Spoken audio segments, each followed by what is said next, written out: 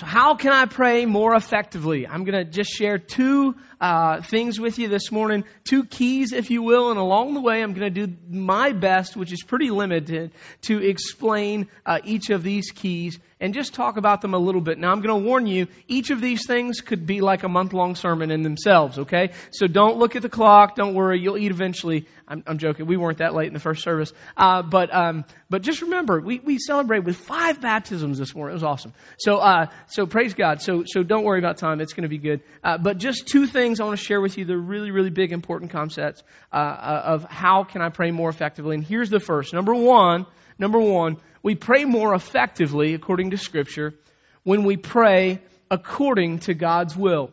Okay? According to the Scripture, as we read the Bible, we find out we actually pray more effectively when we're praying according to God's will. 1 John 5 says this. 1 John 5, 14 and 15 says, "This is the confidence we have in approaching God."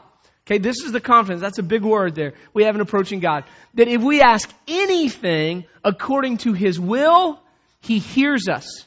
And if we know that He hears us, whatever we ask, remember, according to His will, we know that we have what we asked of Him. That's a huge statement. That's like underline, highlight, mark the page worthy kind of a deal. That's a big deal. It's saying that, listen, if we ask for something according to God's will, God's going to give us that something if it's in accordance with God's will. And so that's a big deal. We pray more effectively when we pray according to God's will. And of course, guys, this is the kind of prayer that Jesus taught, isn't it? Remember the Sermon on the Mount, Matthew chapter 6. They asked Him, "Lord, how should we pray?" And He begins to explain to them how to pray. And one of the things that He says there, remember, he says, "Your kingdom come, your will be done on earth as it is in heaven." He says, now listen, that's not the prayer you're to memorize. That's kind of the model for it. It says when you pray and you ask for stuff, you need to say, "Hey, Dad, I know that you have what's best, that you are the giver of everything that's good and perfect. I know that what you have is best, and I want that heavenly stuff. I want that better stuff. I want that best stuff to be here on earth now. Would your will be done here now," right? On earth as it is in heaven. We want the best. Dad, that's what I'm asking for. I know what you have is better. And so Jesus taught us to pray that way. The cool thing, though, is Jesus always practiced what He preached. He didn't just teach us to pray that way. Jesus' prayer life, He modeled this kind of prayer for us. Luke chapter 22, Jesus is in the Garden of Gethsemane. Now listen, He's talking to His fellows and He's saying, "Hey guys, I am agonizing here. The weight of the sin of mankind, past, present, and future is upon me, and it is crushing me. And could you just stay awake for a couple of minutes here and help a brother out? Could you just pray for me?" And they keep falling asleep. And so he keeps going to God and he's praying in his heart and he's saying, "Dad, if you can take this cup from me, then do it. If you can let this cup pass, then please do it." He literally, Luke 22:42, "Father, if you are willing, take this cup from me." But he says, yet not my will. Your will be done. Not my will, but your will be done. See, Jesus modeled a God-centered, a God-focused praying in accordance with God's will. He modeled that for us. I want you to take note. This is kind of a big deal. Praying in accordance with God's will doesn't mean that you can't tell God what you want. A lot of people think that, so they just don't even ask for anything of God anymore. They just say, "Okay, God, well, let your will be done." And that's awesome, that's cool, but God still wants to hear you. Jesus, the model is He said, "Hey, Dad, if you can take He still expressed His want, but here, praying in accordance with God's will doesn't mean that you don't express your want. It just means that in the end, the thing that you want most is that what God wants will be done more than what you want. That's what it means. So it means that you still ask, you still, hey, Dad, listen, if it's in your will to do this, that would be awesome. But I trust you that if that's not in your will what I'm asking for, I trust you that you have something even better. That's going to bring you more glory. That's going to make you more famous. And that's going to make me more fulfilled. It's praying in accordance with God's will. And so clearly, man, just looking at the life of Jesus and disciples in the New Testament, we see that praying in accordance to the will of God is important. And because of that kind of leads to a sub-question here, which is, if I'm supposed to pray in the will of God, then kind of, how do I know the will of God? Right? Have you ever thought that to yourself? Okay, I'm supposed to pray in accordance to God's will. Well, what is the will of God? Right? That's kind of the next question that we ask. And so just kind of take a little tour with me. Just a couple hints here to help you. We know the will of God in a couple ways. One, God's Word reveals to us. God's Word reveals God's will for specific situations in our lives. And that specific is kind of important. God's Word covers a whole lot of ground, folks. And the cool thing about God is God's black and white. Everybody thinks that, well, there's gray areas in the Bible. Well, there are some areas that are unaddressed, and we'll talk about those in a second. But there are many areas in life that are clearly and plainly addressed by Scripture, in which God commands, in which God illustrates, and He says, this is it. And 1 John tells us that God is light. In Him there is what? How much darkness? No, goose egg, no darkness at all. So God is light. And so we turn to God's Word so that we can understand His will for specific situations, right? And follow me here. For instance, is there ever a time it's okay to steal? Right? Is there ever a time? There's not. There's never a time that it's okay to steal. How do we know that? Because God's Word says don't steal, right? Is there ever a time to lie? Well, absolutely not. Now, hear me. The class that I hated the most in all of seminary, I'll share with you. Christian ethics. Because it was stupid. It was the most, I was going to use a word not necessarily church appropriate because of kids. Anyway, there's a word for it out there, and it's really ridiculous, and I'll share that word with adults later. This class, you would sit around and discuss things like this. If you were in a boat in the middle of the ocean, and you got distress calls from two different boats, one to the east and one to the west. 10 miles to the east, your family is in a boat and it's sinking. Your family. 10 miles in the other direction, there's 130 people that are in a boat and they are sinking. They don't know the Lord. Which one do you go save? And I'm like, well, dude, I can give you biblical evidence for both cases. Okay? Because God has made me the steward of my family. And that is my commitment, of course. And then, well, what if everybody in my family knows Christ? Should I go save the ones that if they don't, they're going to die and go to hell? And you can have these conversations all over. God's provident and all these things, blah, blah. Who knows? My boat may break down halfway through the whole circumstance anyway, and everybody dies, right? Hallelujah. Glory, we're all going to be with Jesus, except for the 130 that don't know Him. Anyway, you follow me? So it's just these ridiculous questions. And so here's one question, a very real question in our class. And they said, okay, so you're in a building and somebody runs in, they're terrified, they're running from their life, they're covered in blood, and they say, hide me, hide me, hide me. And you look and you're like, and they go run and hide in a closet. Immediately following comes in an officer with a gun saying, have you seen anybody? What do? Do you lie and say no? Knowing that if you tell the truth, that person's surely going to die, right? And here's my answer. Well, if you lie, how do you know that's not a criminal and that dude's not actually chasing a criminal? So how could we be in that situation? Here's my point. God's Word tells me what to do. He says, don't lie. I'm God. I'm bigger than you. Tell the truth and I'll take care of it because I'm God. That's God's will. God's will is not, you should never lie. You get to your taxes later and you say, this isn't too good. We're going to owe the government. Everybody else gets money from the government. Why shouldn't I? Smith, no, you can't cheat. God's will for you is that you would not cheat, that you would not lie, that you would not steal. That's God's will for you. It's very clear. Let's talk about marriage for a second. Have more people come to my office asking about marriage than any other question in all of church. Most of the time they come to me because they're having problems. A lot of times they come to me because they're looking for excuses to get out of marriage. Okay? And so I'm just going to be honest with you. I'll save you a trip, okay? Here's what the Scripture says. There are some biblical grounds for divorce. There are some. But you know what? Even when there are biblical grounds for divorce, do you know that God still hates divorce? That God's heart isn't that you get divorced just because your spouse cheats on you. I know it's heartbreaking. I know it's difficult, but that doesn't mean that you have to run and file the papers. And here's why. The Bible says that God only permits that because our hearts are hard. That's not God's will for you necessarily, right? And I have people come to me and they say, well, listen, my spouse doesn't cheat on me. I mean, they don't abuse me. None of those things are going on. But our marriage is just so dry and empty and we don't love one another. We don't even like each other. And you know what I look at that person, I just say to them, my brother, my sister in love, I want to tell you this and you're not going to like it, but I need you to hear me clearly. Your husband, your wife, that is God's will for your life.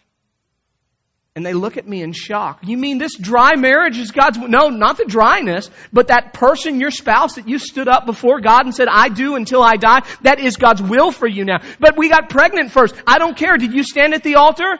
Because guess what? You don't get to get a divorce. You don't get to commit another sin in order to take care of the first. That's not how that works. God's will for you is that individual. We know that because of God's Word. We know that because of God's Word. God's Word says that, right? And so we have to come over. Now hear me, friends. There is grace. There is superabounding grace in Jesus. And every single person in this room has messed up in some place in life. Hear me. There is always grace here. But I'm telling you, when you understand the truth of God's Word, that this is God's will, you don't get to walk away then anymore.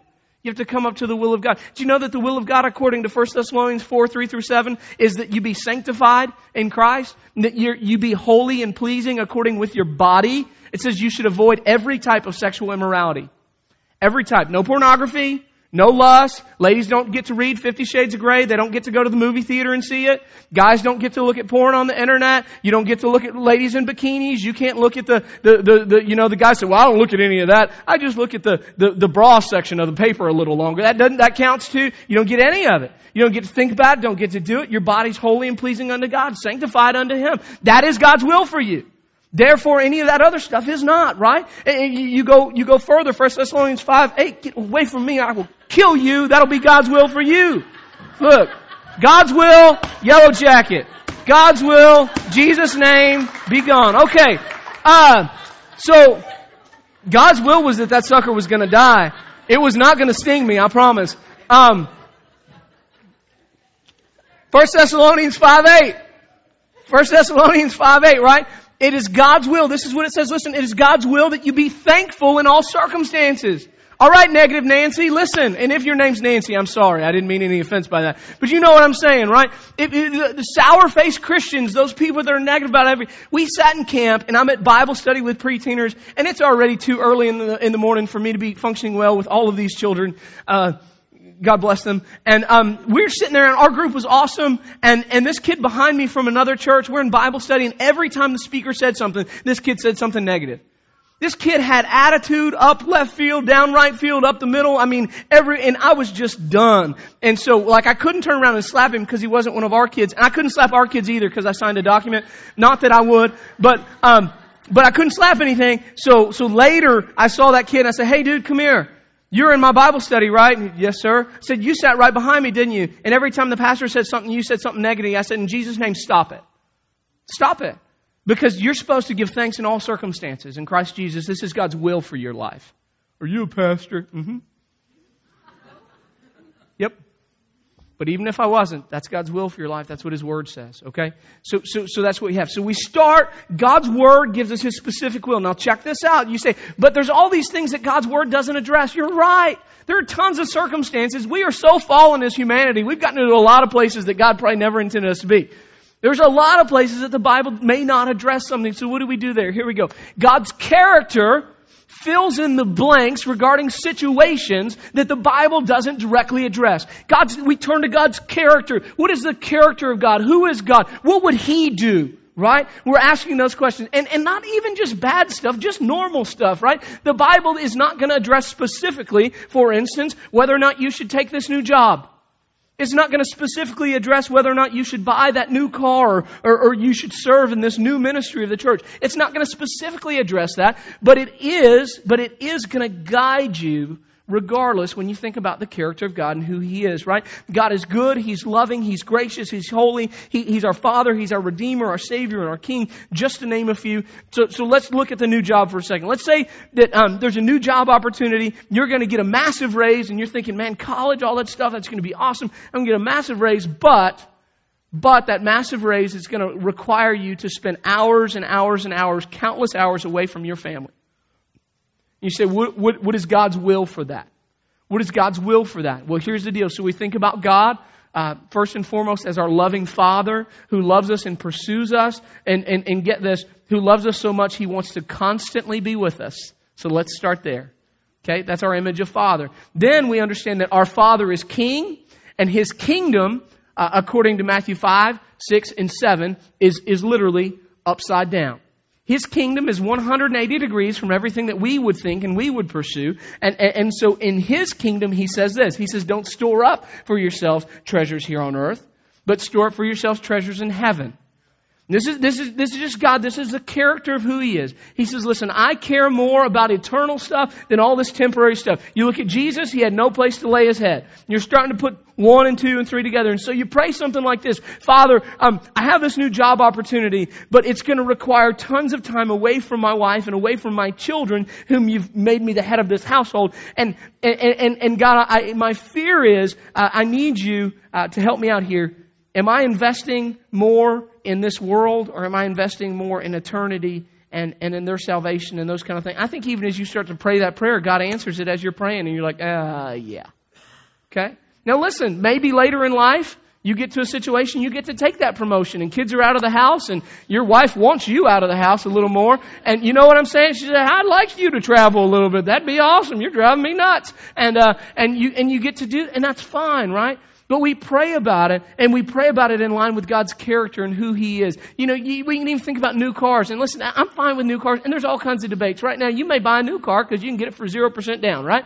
Or 0% financing, or 0.9 or whatever. And you buy a used car, and it's 3.8. Whatever you math majors, finance people, go figure it out. But here's the other deal. I also know that evidently trucks are now BMWs and Cadillacs, right? Because you can now buy trucks that are $60,000. That's dumb. I love me a truck. I want a pickup truck so bad. I tell my wife, I want a new pickup truck. She's like, they're $60,000. Minivans are like $40,000. I'm like, don't get me started. Anyway, so here's the deal. So, hey, we know we need a vehicle. Like ours is getting old. It's not reliable anymore. We need a vehicle. So you go, and this is what you do. And you know that God is the giver of every good and perfect gift. And so you kind of pray like, God, do you want to gift me with $500 a month car payment? Because you know that God's a giver, and you know that He's called you to be a giver too. And so I would pray along these lines, God, can I be a generous giver? Can I meet anybody's needs above and beyond my basic tithe if I'm chained to a $500 a month car payment?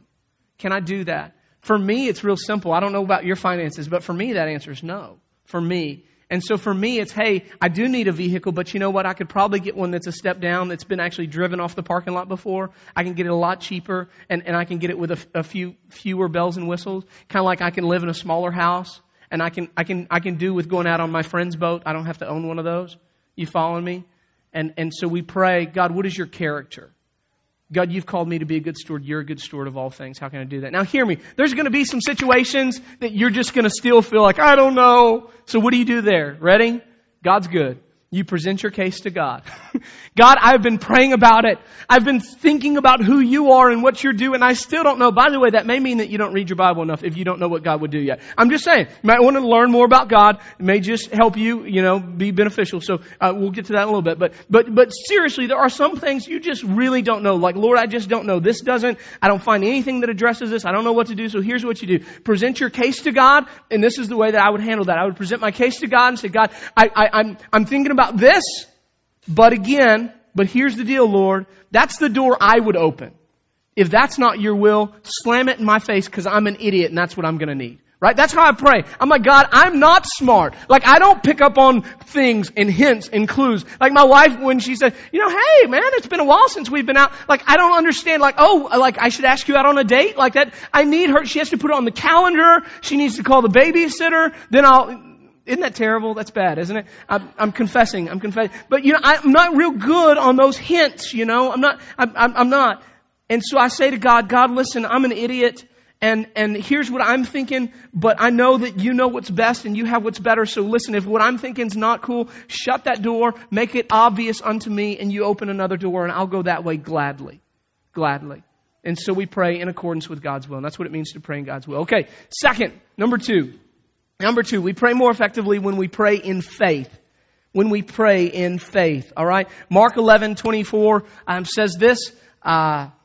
If we follow, it says this. Therefore, I tell you, whatever you ask for in prayer, believe that you have received it, and it will be yours. Believe that you have received it and it will be yours. And I've underlined and kind of highlighted that word have because it's kind of interesting. Now, I don't usually do this. I don't usually break down, voice and tense and all that kind of stuff. But I'm going to do it today with this one particular word. Just like English, Greek has a tense and a voice and a mood. Now, here's the cool thing. This word have, it's in the present tense. That means now, not later. Okay? So it's saying, when you pray in faith, you need to believe that you now have it, right now. Not later, not like, hey, I'm praying, oh God, I know you'll give it to me eventually. No. Like, bam, I have it. I've laid hold of it right here. So it's in the present tense. The voice is active, which means it's not something that's going to happen unto you, but it's something that it's active. It's happening, right? It's not passive, and the mood is indicative, which this is cool. It means there's no contingency for anything else. When I pray in faith, I'm praying believing that I'm laying hold of it right now, and there is no plan B. You follow that? That's huge. That's what it means to pray in faith. It means literally that therefore I tell you, whatever you ask for in prayer, that you believe you've laid hold of it and you don't have any other backup plan. Wow. That's a big deal. That's a big deal. And I want you to see with me, this is what I learned at preaching camp. Everybody learns something at camp if they pay attention, right? So this is what I learned or what I was reminded of at preaching camp. Turn with me to Hebrews 11. Because we're talking about praying in faith. Hebrews 11 is the chapter of faith, Hall of Fame of faith, all these great men and women. So I'll let you turn there for a second. Bible drillers, you only have 8 seconds to find it and put your finger in that place. No? Okay. It's cheating on the iPhone, by the way. It's just way too easy. Hebrews chapter 11, verse 1 and 2, it says this. It says, now faith is being sure of what we hope for and certain of what we do not see.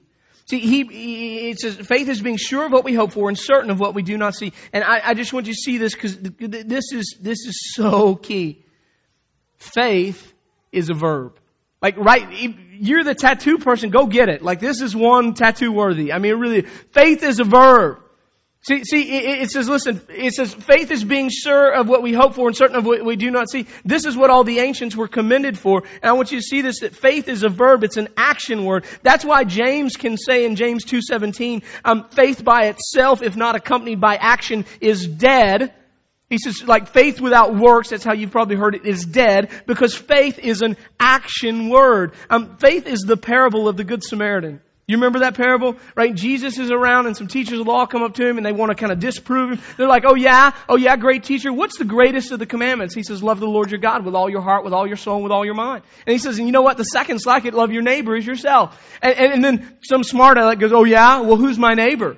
And so Jesus tells a parable, and he says there's a man that's walking down the road, and he's robbed, and he's stripped naked, and he's beaten almost to death. He says then a priest walks by on the other side of the road, does nothing. Guess what? Then a Levite walks by. Both of those are men of the faith, by the way. Walk by and does nothing. Then a Samaritan, a half-breed, if you would, a dog, as they considered him, walks by, sees him, picks him up, cleans his wounds, takes him to an inn, says, listen, I'm going to pay for you to take care of him, and if he goes over what I've paid you, I will come back and pay you the balance. And he says, now which of these was a brother to him? Which of these loved him? And the answer is the third. And I'm going to tell you the reason why. The implication there is that the Samaritan was the only man of faith. The other two were men of faith by title only. The Samaritan is the one that possessed it because faith is a verb. Because faith is a verb. If you read on through Hebrews 11, you find that out very, very quickly. Praying, therefore, let's bring it back to prayer. Praying in faith, therefore, involves all of your faculties. I'm going to walk you through it, okay? Number one, praying in faith involves your mind. Ready? In your mind, you must have belief. Okay? What is belief? Belief is head knowledge. That's what it is. Belief is head knowledge, right? I have been told and studied that a chair has 4 legs, it has a high back, and it has a place to put your rump. That's what I've been told. Okay? This to me seems to fit that description. It's not a sofa, it's not a love seat, and it's not a recliner. I believe this to be a chair. Do you agree with me? Okay. I believe it to be a chair. Now, do I have faith in it? I don't really have faith in it if I'm not willing to sit down in it I don't have faith yet, but I believe it to be a chair. Now that's head knowledge. Head knowledge is belief, okay? Then we move on. Let's cover some more faculties, okay? Let's talk about our heart. Now our heart has to do with trust. Coolest thing I heard at camp this week was somebody told the pastor, it was a little kid went up to the pastor and he said, "Hey pastor, do you know how far it is from heaven to hell? You know the distance between heaven and hell." And the pastor's like, "Well, we don't even know what dimension those are in, and we don't know, and I don't know if you can see," and he's kind of getting all difficult, and the kid goes, 18 inches. It says 18 inches. That's the average distance between your head and your heart. That's the difference between heaven and hell. Because it's not enough to believe in Jesus. You have to trust in Jesus. And trust is when you understand, hey, you know what? That's a chair. I believe that's a chair. But when I trust in that chair is when I actually put my full weight upon it. And he said that's what salvation is about, right? And so when it comes to praying, we can't just believe that Jesus and that God and the Holy Spirit, we can't just believe that they're going to do. We have to trust that they're going to do. And hear me, trust always leads to the next thing, which involves your body, and it's called action, because faith is a verb. Because faith is a verb. Read Hebrews 11 and you see these crazy things. Abel offered. That's a verb. That's an action word. It says Noah built. That's an action. And hear me, built for days and days and days. I mean, can you imagine how long it took him to build the ark, for crying out loud? And there's never been rain. Listen, something's going to happen. A rains are coming, and you're sitting there building it, and everybody and their brother and sister is telling you you're a moron, right? I mean, you're the dumbest person on earth. What do you think you're doing? We're here with hammer and nails, and he's building the biggest boat that there's ever been, and he's trusting that God is going to do it. You see, he believes in God. He sat down that God is true and His Word is true, and he's doing something about it. Faith's a verb, and so he's acting on it. You think about Abraham, right? Abraham left. God showed up and said, "Hey, Abraham, I'm going to make you a father of many nations. I've been praying for a kid forever," he says to God. I mean, it's like, seriously? Yep. Descendants more numerous than the sand on the shore. And he's going, wait a second, how's it? But he says, "Abraham, you got to get up and go." So what does he do? Does he sit there and just keep praying like most of us? Well, Lord, okay, I'll trust you if. God, I will if. No, God says, "Hey, it's me, God, I tell you to go." So he said, "Hey, honey, we got to pack." And he left. Later, Abraham offered. It says he offers his one and only son, Isaac. How do you do that? 100 years old, God has finally given you the son of your desire. And how do you raise a knife, getting ready to plunge it into his heart? You only do it. You only act that way because you have ultimate trust that God, even if you kill your son, will raise him from the dead. Right? And so praying in faith, is praying in a manner in which we believe that the matter is settled. Praying in a manner in which we have a God-given assurance and confidence, and then it's trust to act on that settled matter even before we can see the results. Even before we can see the results. And that's what praying in faith is about. I'll just tell you, you can't do that with a bad attitude. You just can't. You can't. It's impossible to pray in faith with a bad attitude. If you're one of those critical spirit people, you're going to have to kill the critical spirit, because it will attack your faith, and you'll never pray in faith. You'll never act on your prayer life because you always are cynical and critical that God will be able to do it. And it'll cripple your prayer life. Do you hear me? Like, this is yes, this is no, this is I'm not sure where we are. You follow me? Your attitude will cripple your prayer life. So what do we do? 3 things and we'll be done. Ready? Number 1. Hey, we had baptism. Don't blame this long service on me, right? Joking. It was awesome. We're going to baptize some more folks next week. You should come back. Number 1, you got to know the Word. Why do I have to know the Word? Right? Romans 12:2.